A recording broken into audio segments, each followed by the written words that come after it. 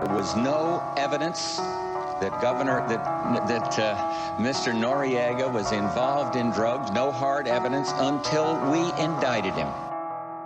Does the NSA collect any type of data at all on millions or hundreds of millions of Americans? No, sir. It does not. Not wittingly. Have we ever tried to meddle in other countries' elections? Oh, probably, but it was for the good of the system. Oh, we don't mess around other people's elections, Jim.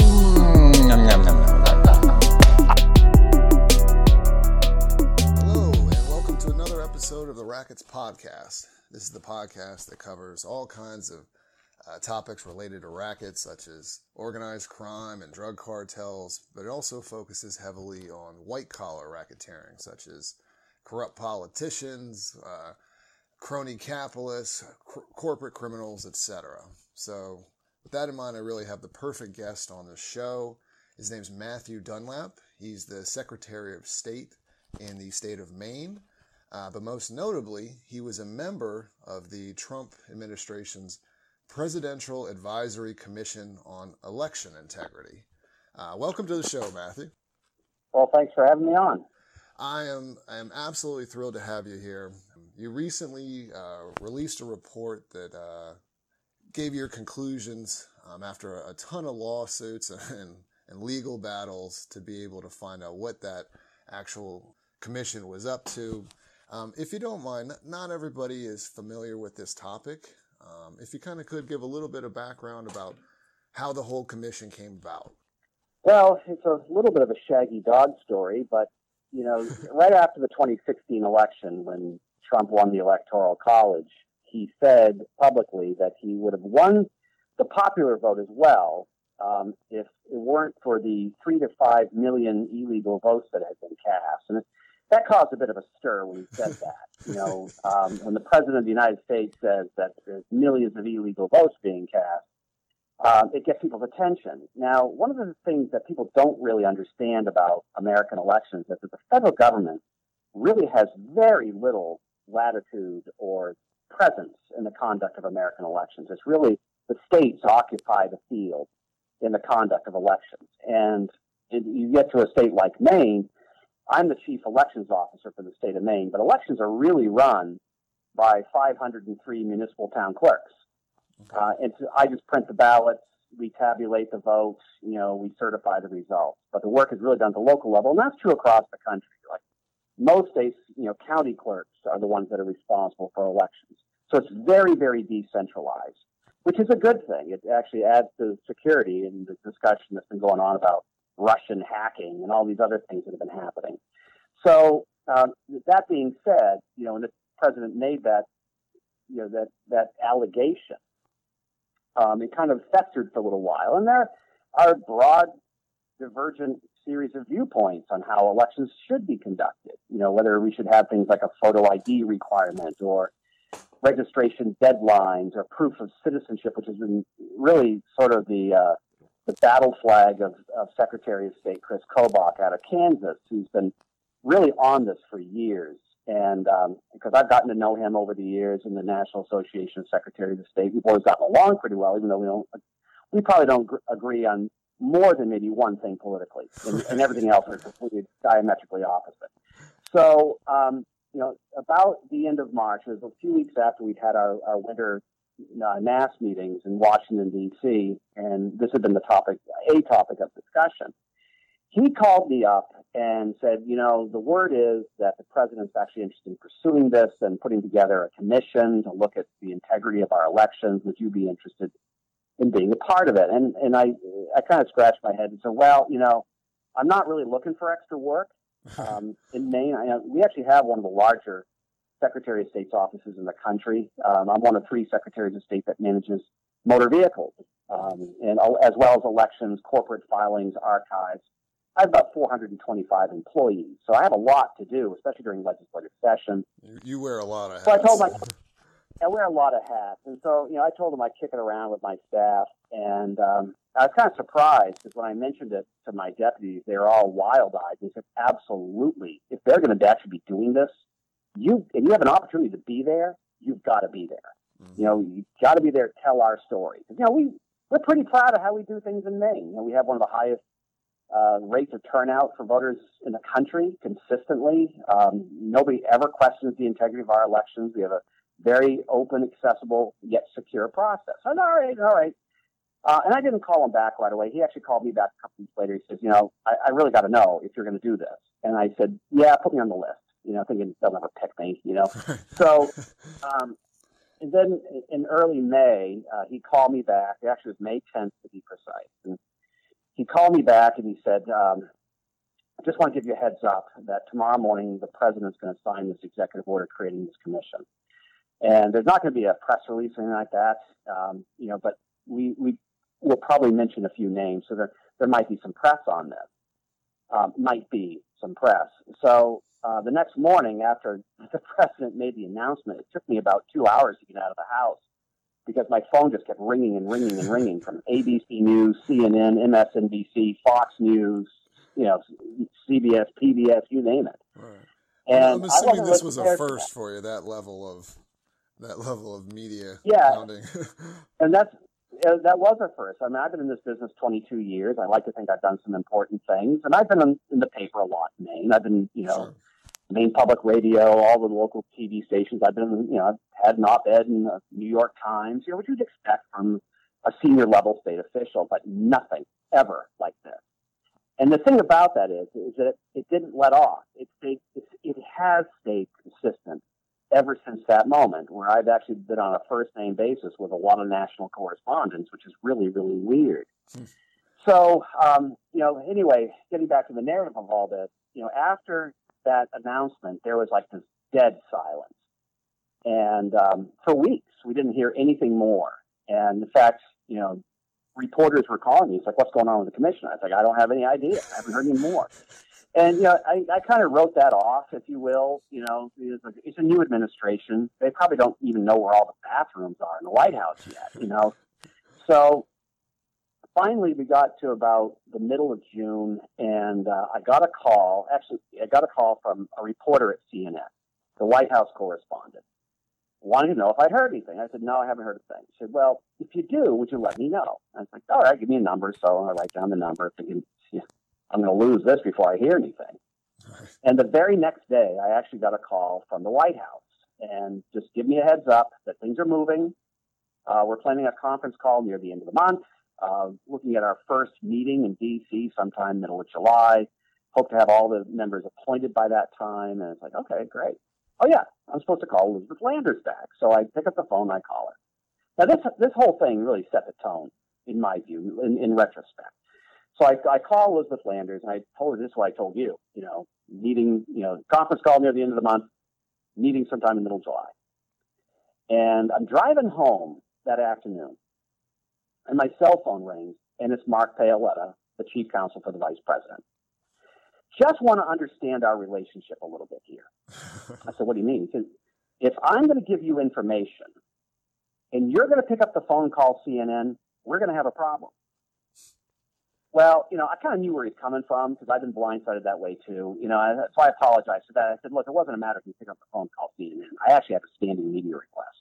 Right. And it wasn't like I was giving out any classified information. And in fact, when we actually had that now infamous conference call on June 28th at 11 o'clock in the morning, one of the first things I said was, if we're going to be talking about anything that's classified or confidential, you need to let us know. Because as I'm sitting here at my desk in front of my computer, I've got a dozen media requests about this phone call. And, you know, in that call, we were told, first of all, that we couldn't discuss anything of any great substance because it was not a public call under the Public Meetings Act. You know, we only talked very high level about what our first, you know, meeting was going to look like. And Secretary Kobach kind of threw out this idea about where do we start with information and what about getting the voter files from the states? And I said, well, you want to be a little bit careful about that, you know, because, you know, elections officials are jealous guardians of that information, and all the states' laws are a little bit different about how you access it. So you may want to ask, not demand, and only request the publicly available material, not the, you know, not the third level development stuff, you know. And sorry to interrupt you, but there's a lot of privacy issues associated with that as well. well. There isn't. No? There isn't. There is and there isn't. And this is what was really curious about that. Because, as chief motor vehicle officer in the state of Maine, I was at the barricades for 10 years on the Real ID Act. And finally, the state of Maine, knuckled under the pressure of Homeland Security and agreed to comply with Real ID. And Real ID is truly 1,000 times more invasive. Facial recognition technology, imaging birth certificates, on and on and on. And people just kind of shrugged when I said, aren't you worried about that? And they said, well, we got to fly. So, that's here I am now sailing into this. And we agreed that we'd do that request. We didn't need to see the letter. Now, unbeknownst to any of us, and this came out in the documents later on, was that Hans von Spakovsky and J. Christian Adams, who are real close partners at Kobach, had actually been working with him to draft this letter weeks before we ever had the conference call. And, we had the conference call at 11 o'clock in the morning. They sent the letter out at 4 o'clock in the afternoon. And the backlash was absolutely vertical and immediate, to the point where I was getting these media requests that afternoon. It's like, my God, what they put in the letter, So I've been looking for it, and they sent it to our general public inbox. We found it. A lot of that stuff wasn't even information we could provide. But the thing about this is what really buoyed me through the whole thing, is the reaction of the American public to this. Because in our voter file, what's available to a qualified entity, not everybody can get it. I mean, you have to either be a candidate, a political party, an issue campaign, or a qualified research institution, and the Secretary of State has discretion as to whether or not they sell it. And the money that you get for it goes into maintaining the voter file. But the information that's available is really only the name, address, year of birth, not exact date, just the year of birth, party affiliation, what precincts you live in, and whether or not you voted in the last 2 election cycles. Pretty high-level stuff. Right. And because, what Kobach was interested in is to try to see how many Matt Dunlaps, how many places is Matt Dunlap registered to vote in. And you can't discern that with that high-level information. You have to get much, much deeper down. So the information was never going to be terribly useful for that purpose anyway. Nonetheless, they send the request out. We review it. And part of what they said in the request was that all this information was going to be made publicly available.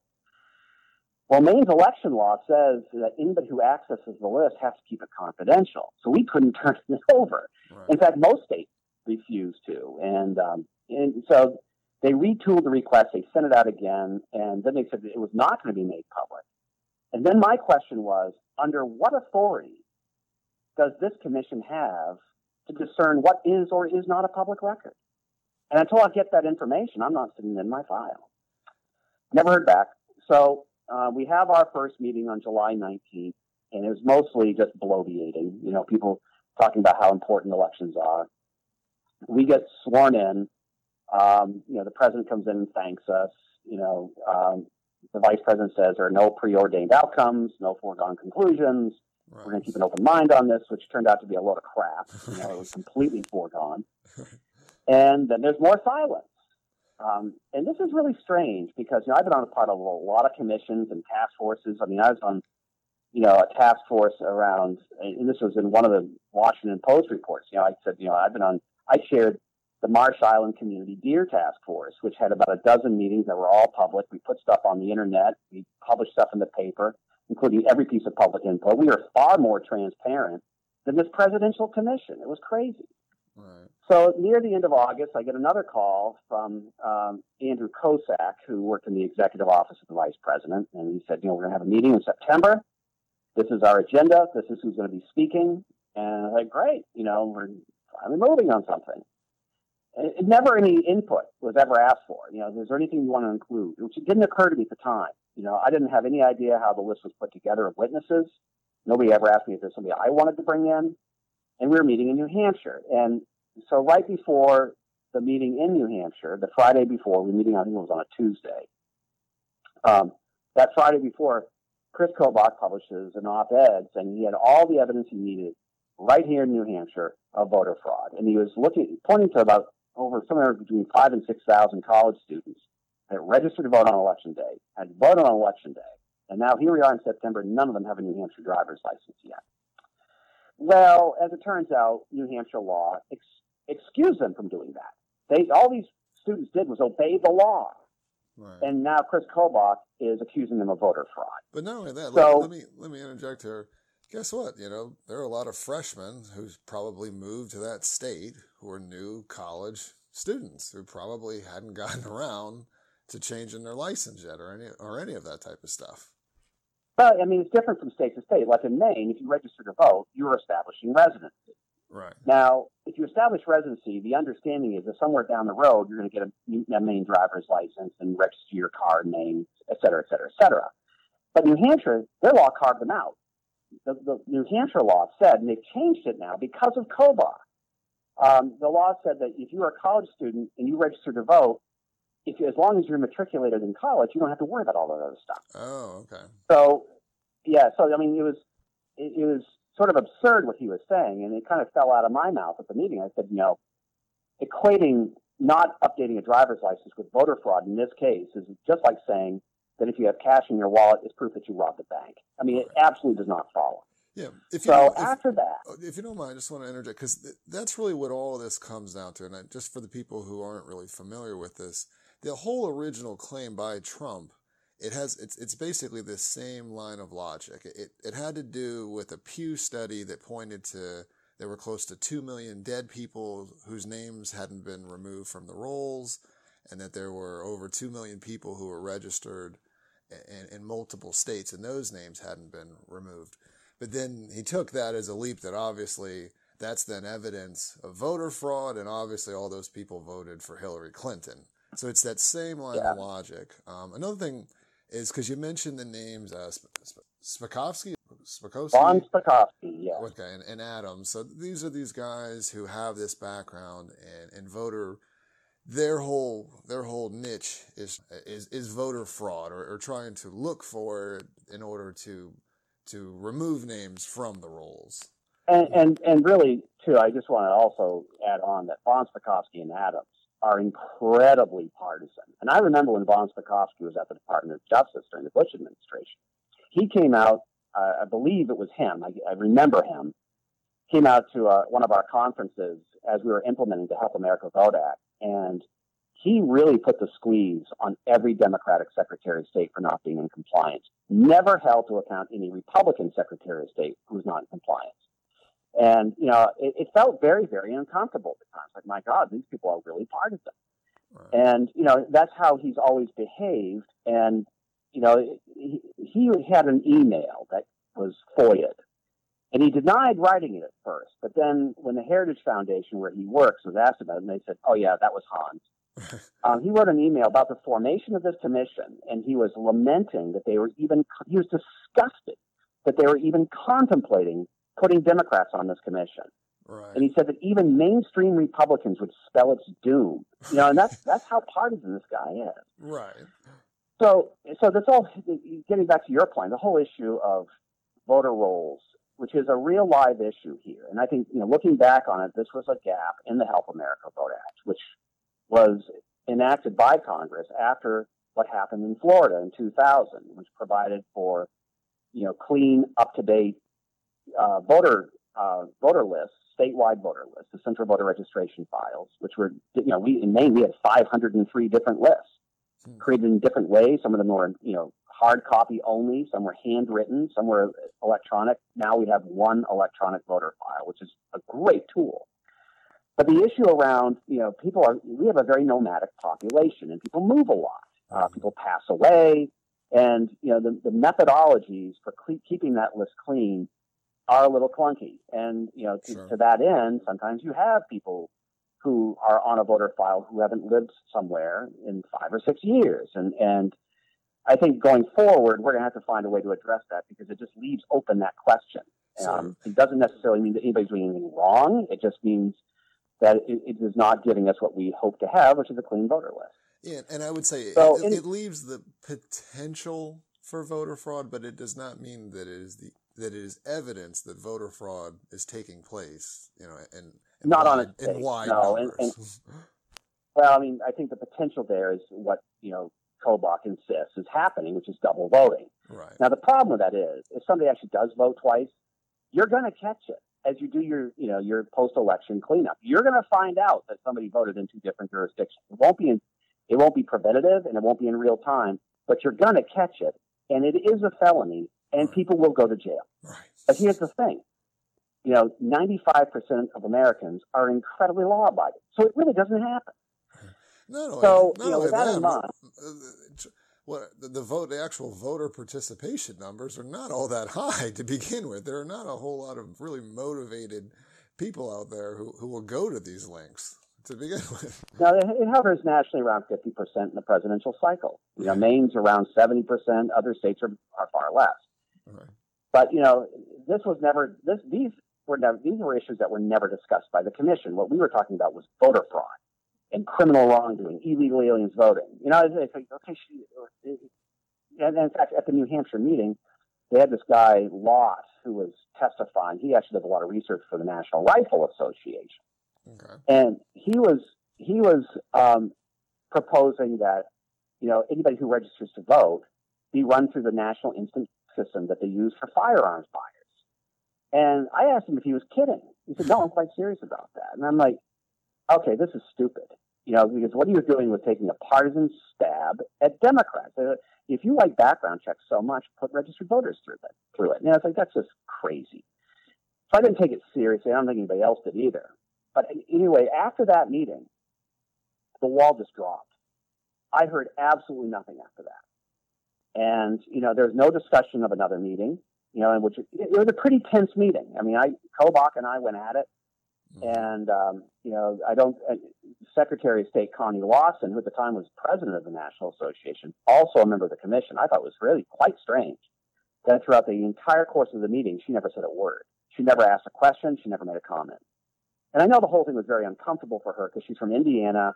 Mike Pence is a good friend of hers. They served in the state Senate together. And I knew that she was very uncomfortable with how the administration was handling all this. Right. So, of course, Secretary of State Bill Gardner, who, like me, is elected by a legislature, his difference is that the majority of his legislature is Republican, and he's a Democrat. So he has to be very careful how hard he kicks these people in the butt. Right. So anyway, after that meeting, we just didn't hear anything further. And, people were asking me, I was getting media inquiries, again, national media inquiries. And I said, so no. But then things started happening. And, the Secretary of State from Minnesota, Steve Simon, sent me an email as a fundraising flyer from a very conservative organization called the Minnesota Voters Alliance, which sues him like every month. And he said they were touting that they had been invited to present testimony at the December meeting of the commission, which was at that moment my first indication of even a meeting in the future being contemplated at all. So I'm asking, are we meeting in December? I don't get any response. I try to call Kosak, because he's the executive officer of the commission. Voicemail box full, never returns calls, doesn't respond to email. And at first I thought the guy's just busy, but now I think I'm getting ignored. Because as I'm talking to reporters about this, one of them had pointed out to me the Cummings v. Gore case. Like there was a case where a commissioner was walled off and went to court, sued, and prevailed. So you may want to keep that in mind. So I thought about that, and it's like, well, hopefully we won't get down that road. And then I'm walking into church on a Sunday morning. This is October 17th. And I get a text message from a reporter with an attachment of a Washington Post article about the lead researcher for the commissioner, a guy named Ron Williams II. And apparently he had worked with Adams in the Department of Justice when he was in there, because I didn't know that. Nobody ever asked me if I had staff I wanted to see get hired, Right. So basically the entire staff were former employees of Von Spakovsky and Adams, which tells you something. Oh, yeah. So anyway, the article is about Williams and his arrest the previous week in Maryland on charges of possession of child pornography. Now, apparently they frown on that in Maryland. But, to this day, I've never heard what happened to him, and I couldn't get a response. The only correspondence I got, again, from the commission, I got two pieces of correspondence. Notification that David Dunn, a former Arkansas legislator who was also a Democrat, also on the commission, had routine surgery, and something went horribly wrong, and he died in the operating table. They gave us notification of that. And the next notification I got well, there was one other piece, but the next notification I got was the notification that the commission had been dissolved in January. I just never heard from anybody again, really. So, except for one other instance, which I'll get to right now, which was, after that, I got pissed, and I sat down and I wrote a formal letter to the commission. And I said, I'm asking these questions because I don't know the answers. Who are we talking to? What is our schedule? What materials are we going to be referencing? When are we meeting again? And I cited Cummins v. Gore. This was you wrote this letter again before it dissolved, correct? Yes, this is back in October. Okay. Right. I'm kind of jumping back and forth a little bit. I apologize for that. No problem. So I send the letter off and silenced. And then 10 days later, I get a response from, this is the other response I got, from COSAC. And he said that they were reviewing my request with legal counsel. And then I sat back and I kind of scratched my head and like, am I or am I not a member of this commission? Okay, so this is where it gets weird. And, today is Friday. I have nothing on my calendar. I have to administer a road test to a young driver living this afternoon nearby. So I'm working from home, and I can do that once in a while when the legislature's not in session and things are kind of slow, which is what the case was in October. And I get a Facebook message from a friend of mine who's pretty connected in Washington. And they say, can you give me a call myself? Sure. So I call the cell phone. What's up? Well, this person said, Matt, listen, people are talking about you down here. Your name is on everybody's lips on Capitol Hill. And I have a message for you from a U.S. senator through their chief of staff. They don't want to be named. They said, look, you're not going to take on the White House. You're a Secretary of State from a small state. You have no resources. They can just bulldoze you. You need to get some outside counsel. And this is the number you need to call. So I sat down for a minute, and this was probably the only time in this, and I had a lot of doubts in this process, but this was the only time I was actually frightened. And I thought, my God, what have I gotten myself into? It's one thing to have a little swagger and send a formal letter, but now I've got the federal government mounting up against me, right. And I need to get lawyers. Right. So I called the number I was given, and I left a message, and I said, my name's Matt Dunlap. I'm the Secretary of State of Maine. And I was told I should give you a call, and I think I might be in some kind of trouble. And 5 minutes later, the phone rang. It was Melanie Sloan from American Oversight. She said, Secretary Dunlap, we are so glad to hear from you. So, to accelerate this a little bit, they wanted to go to court right away. And my viewpoint of it was, that's not how we do things in Maine. You pick up the phone and make a phone call. Right. And it's not even necessarily a Maine thing. It's just, let's handle this the right way. Right. That's right. And, and my staff was very freaked out by all this. They said, you don't know who these people are. You don't want to become a tool of their agenda. Mm-hmm. And it's like, I was getting yanked in 8 directions. Mm-hmm. And again, I was talking to a reporter about it, and I said, the staff feels like, I risk being either made a laughing stock out of being used for somebody else's agenda, or completely isolating myself on this commission. Mm-hmm. And they said, can you describe a circumstance where you'd be more isolated than you are now? And that's a really good point. So one of the turning points came when I had a conference call with the lawyers, and they were great, by the way. They answered all my questions. And one of the questions they asked me was, do you know the genesis and the purpose of the Federal Advisory Committee Act? I said, well, they told us about the rulemaking requirements. And this is where I got mad at myself, because usually I've learned you never let somebody else tell you what the law is. You go and read it yourself. Right. And they explained FRACA. It's like it was supposed to embrace divergent viewpoints, evidence from, testimony brought from people of a broad spectrum of political viewpoints in complete transparency. And with a bipartisan commission, they said they've never seen a commission that was actually chaired by 2 people of the same party. That's unprecedented. And I thought, we're not doing any of this. And I thought, maybe now it's time to file the complaint and make them believe I'm serious. Right. And I really, honestly, I'm still naive in this, right? Right. And you were still hoping that the threat would, I'm assuming you're hoping that the threat would clean things up, and we can all play fair now, I guess. Is that That's kind of right. They did. I expected a phone call saying, we're really sorry. We've been tied up with a bunch of other things. we're going to get you a bunch of information in the next few days. Would you hold off on this lawsuit? And we respect your right to do it, but could you hold off? And I would have done that. But instead, the door got slammed in my face. I got an email from COSAC saying, actually, I didn't get an email from it. It was in the press. He went to the press. He did a press release saying that they looked forward to vigorously defending themselves in court. And then the name calling started. I mean, Kobach told the Washington Post that I was paranoid. Von Spakovsky said that I should be ashamed of myself for this publicity stunt. I should resign from the commission. And then my favorite, J. Christian Adams' organization, told Newsweek magazine that I was the fresh new face of victim and fragility culture. Oh. And they asked my response to this. I said, my response to it is, I'm asking for the schedule. It's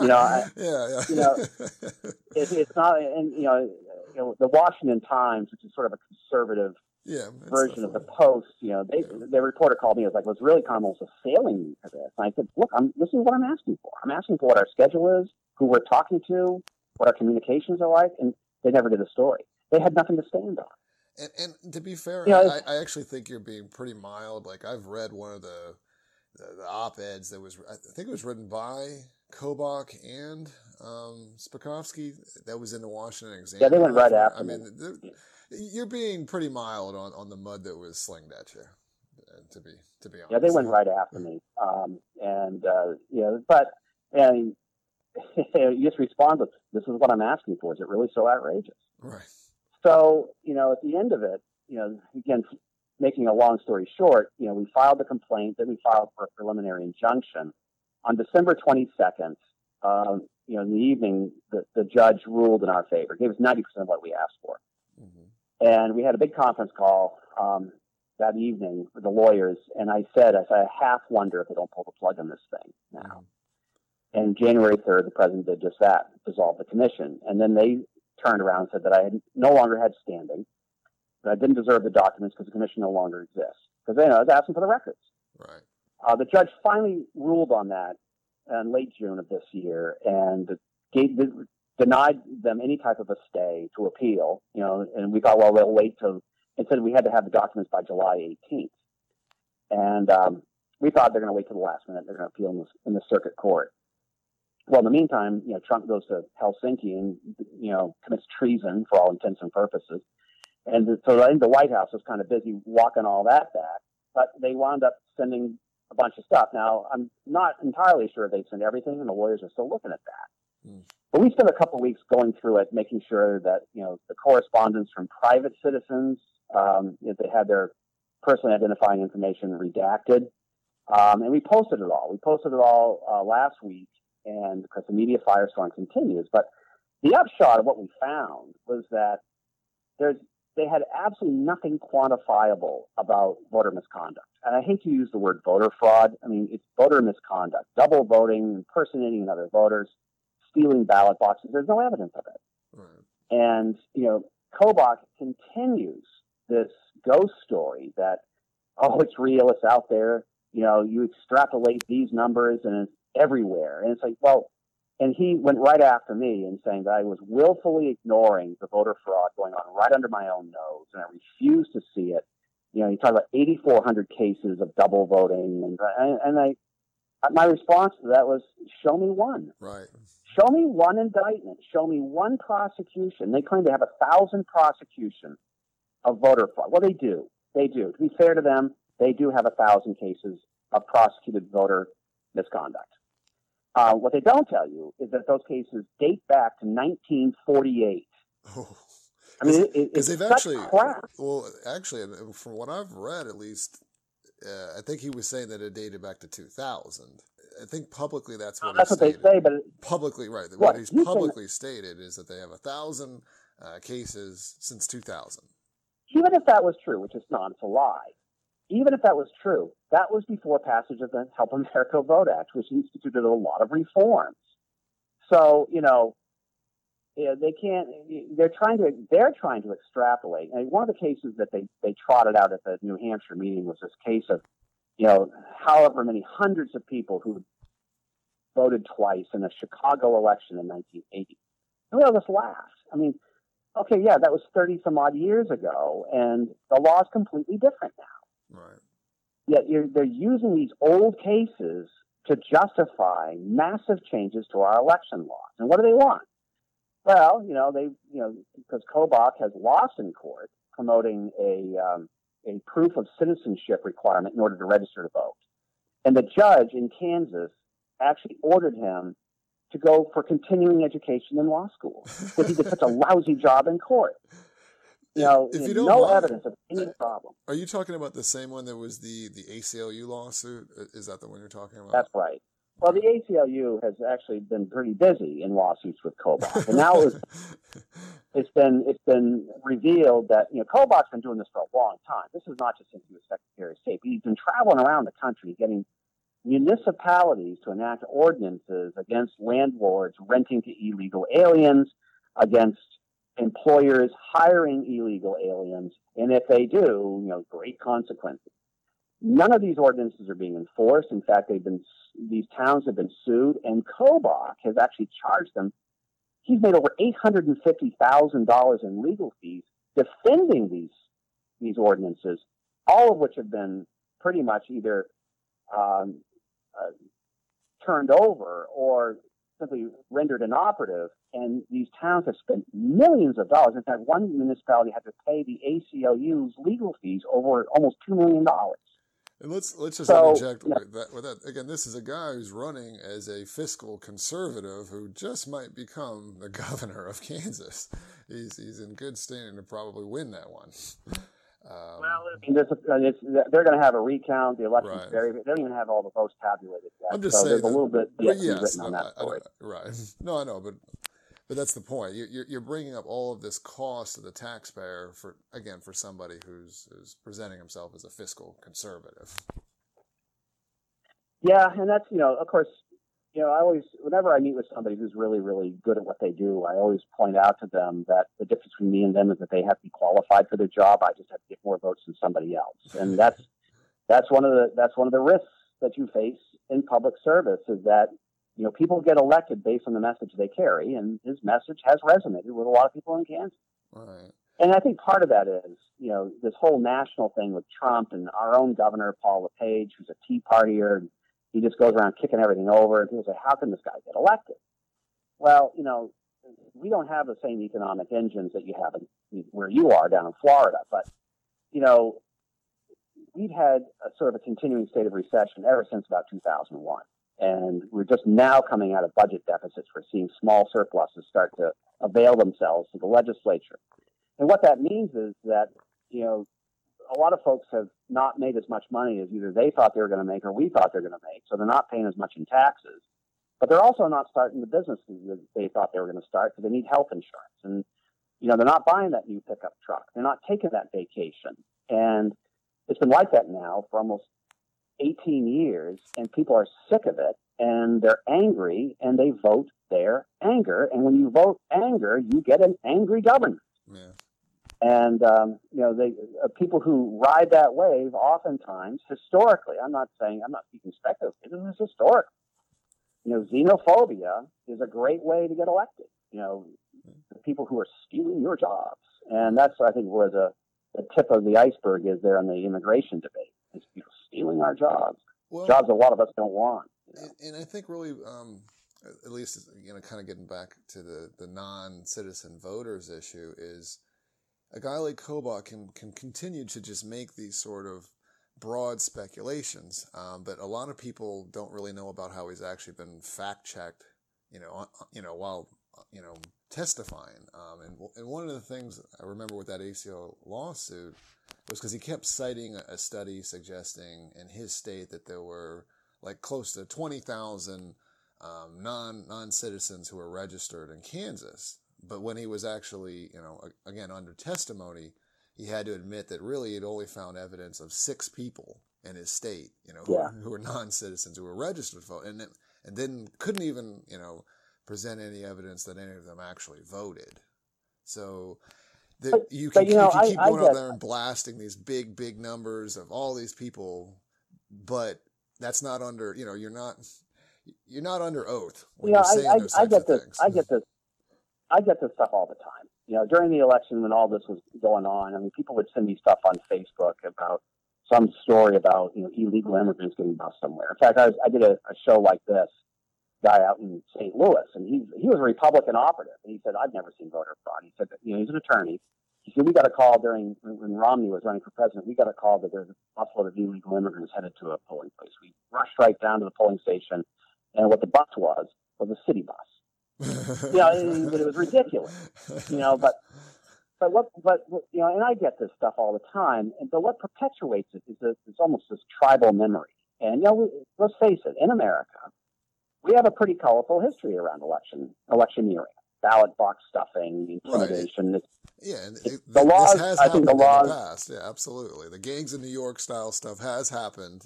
Again, it was over 100 years ago, but yeah, it has happened. And so we have that collective memory of it. So, it's like when I was a kid growing up in the coast of Maine, small town of Bar Harbor, where Acadia National Park is located. I remember in second grade, before Halloween, right, the teachers giving us these dire warnings. You probably had the dire warnings too about, you're out trick-or-treating, people giving you apples, right? Never take an apple. Right. Or throw it away. Right. And why? Razor blades, needles. I've always thought this was a conspiracy by the candy companies to sell all that pre-packed candy at $11 a bag. But in all my life, I've never heard of a poor kid biting into an apple into a razor blade. But, it kind of perpetuates itself, even though it's never happened. And I think the voter fraud mythology kind of carries that thing. We all know what's going on.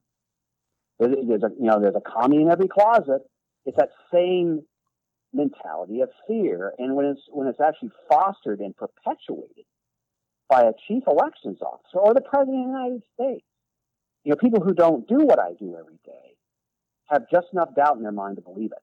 Right. Or I think it might be true, and I think that's where the real damage is. The damage is in an erosion of voter confidence in our processes, which actually work really, really well.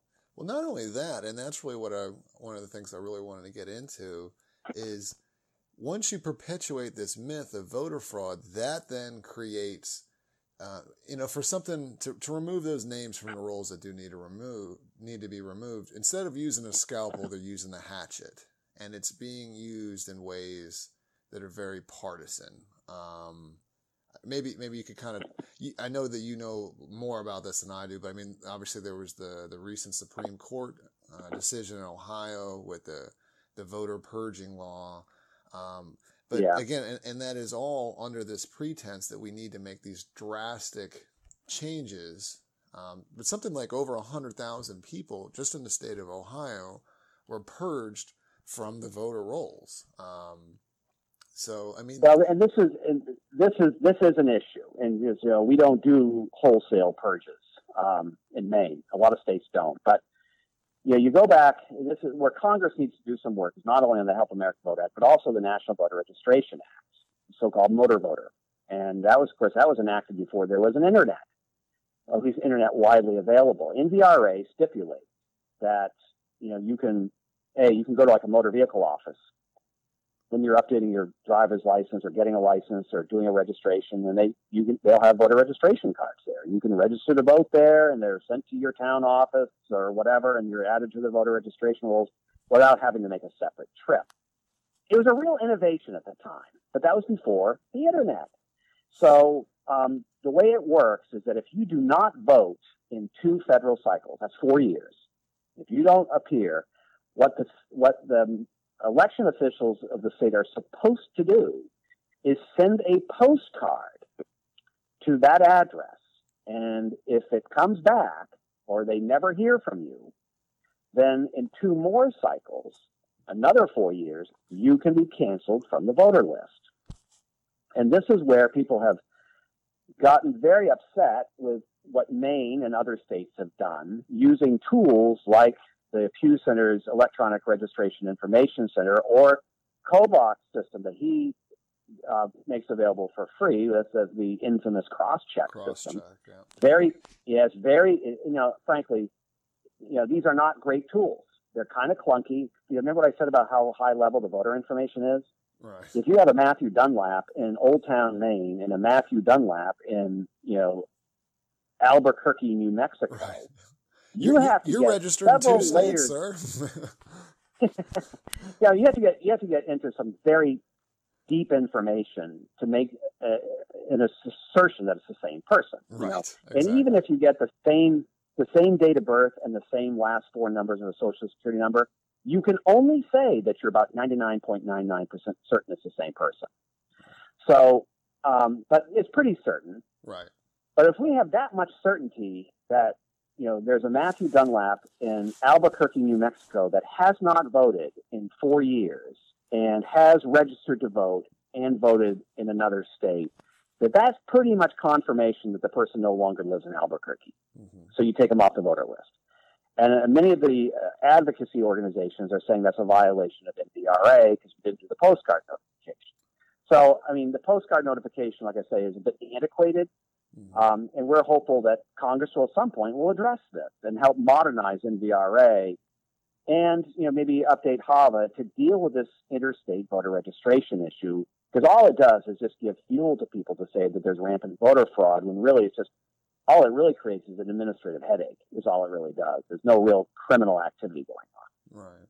And you mentioned it earlier, and I wasn't really familiar with what you're saying, but that it actually all washes out in the end. It's basically a moot point to begin with, because I guess that there are ways of tracking that to make sure that people didn't double vote.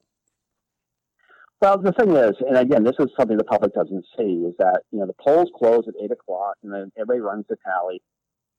We don't just put everything in a closet and go home. There's a lot of work that goes into the post-election cleanup. You have people who show up and register on Election Day. If you're a state like Maine that has Election Day registration, well, you have to go through all this work to get them entered properly onto the rolls.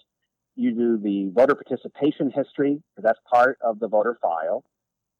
We track whether or not you voted in the last election. So that has to be all entered in by hand, because it's done with we don't have poll books in Maine. So, you have a printed voter list and you walk in, you declare yourself or what street you live on, and they check your name off the list and they hand you your ballot.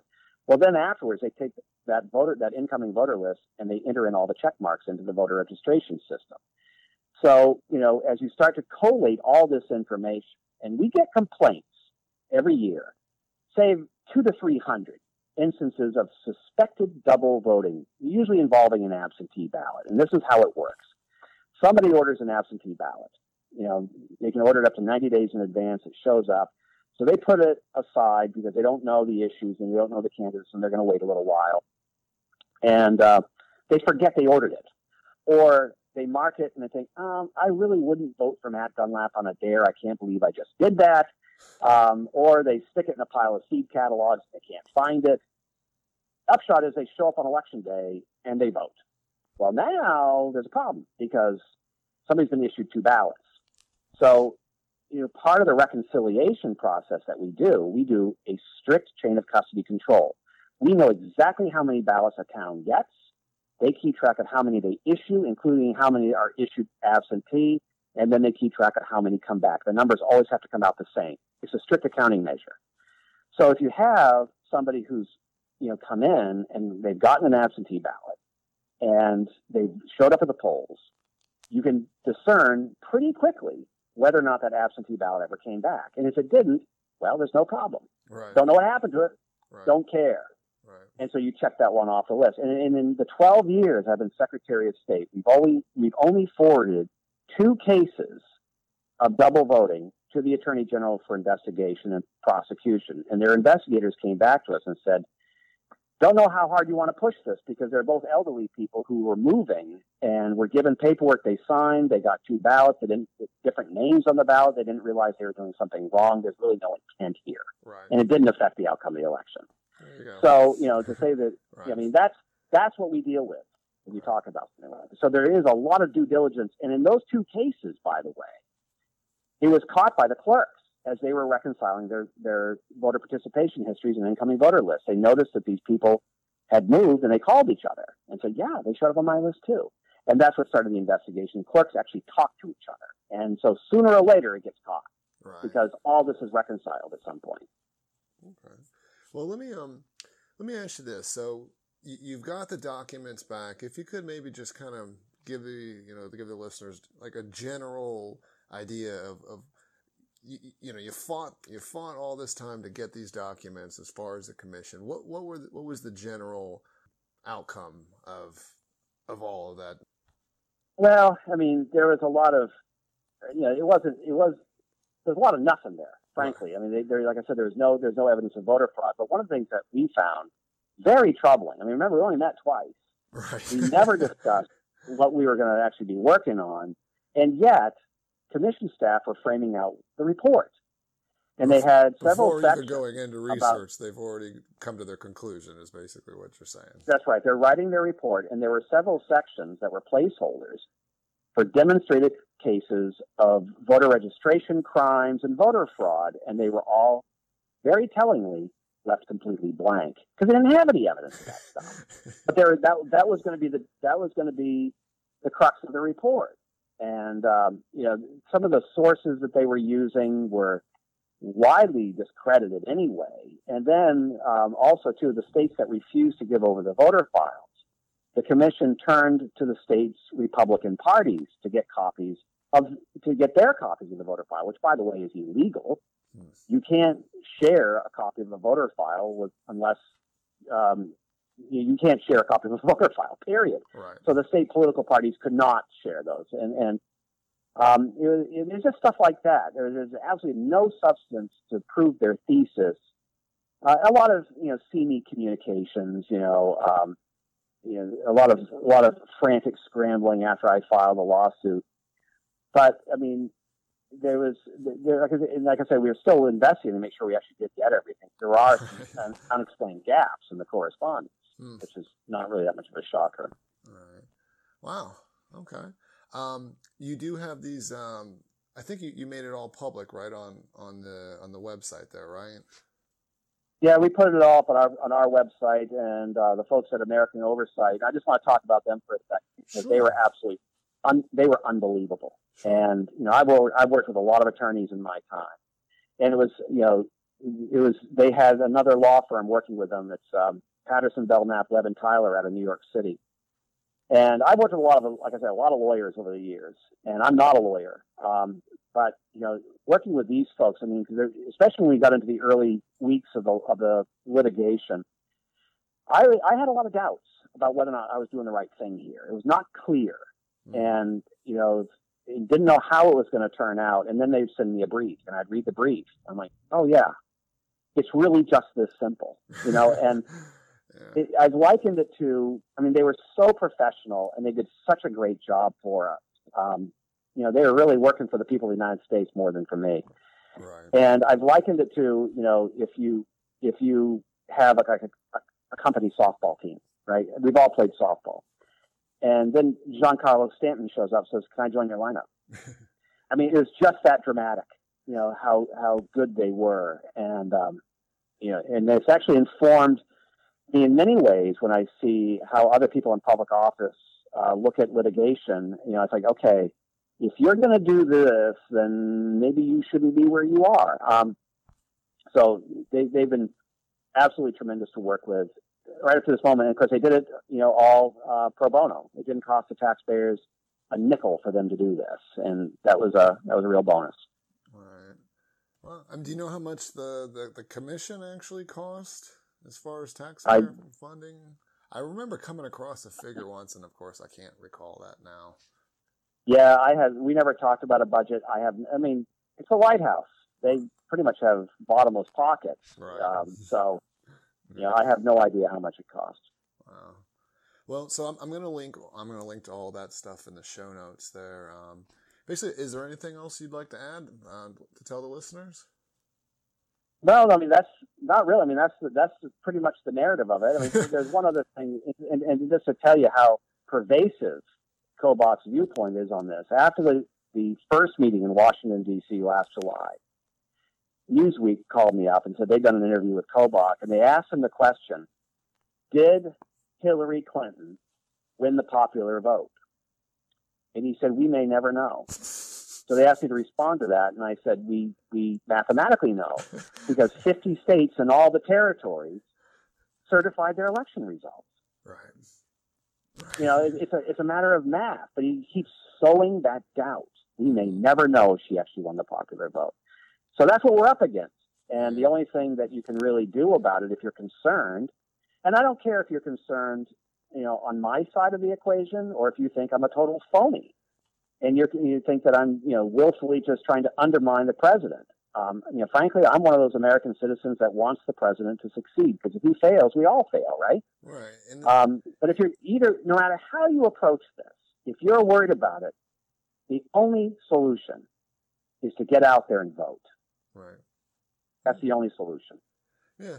No, I mean, and I don't think any reasonable person who actually looks at all this information could interpret it that way, So, again, I'm going to link a whole bunch of information here in the show notes.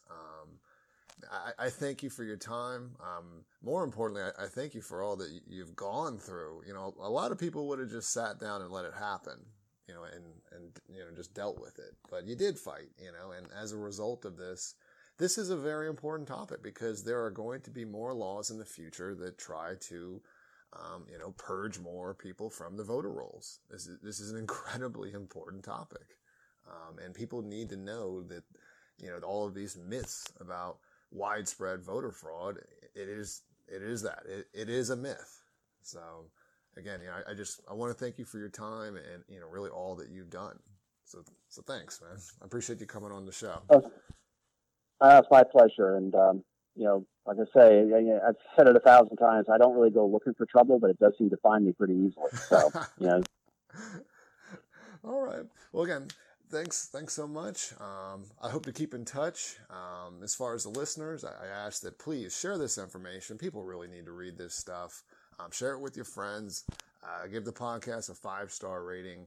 And really, if you do want to support the podcast, the best way is to go out there and grab a copy of my 3-book series, Rackets. It's on the legalization of drugs and gambling and the decriminalization of prostitution. So with that said, again, thank you, everybody, and have a great day. It's a big club, and you ain't in it. I am concerned that the size of some of these institutions becomes so large that it does become difficult for us to prosecute.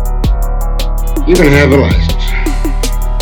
Price is $250,000, plus a monthly payment of 5% of the gross, of all 4 hotels in the store. Corleone.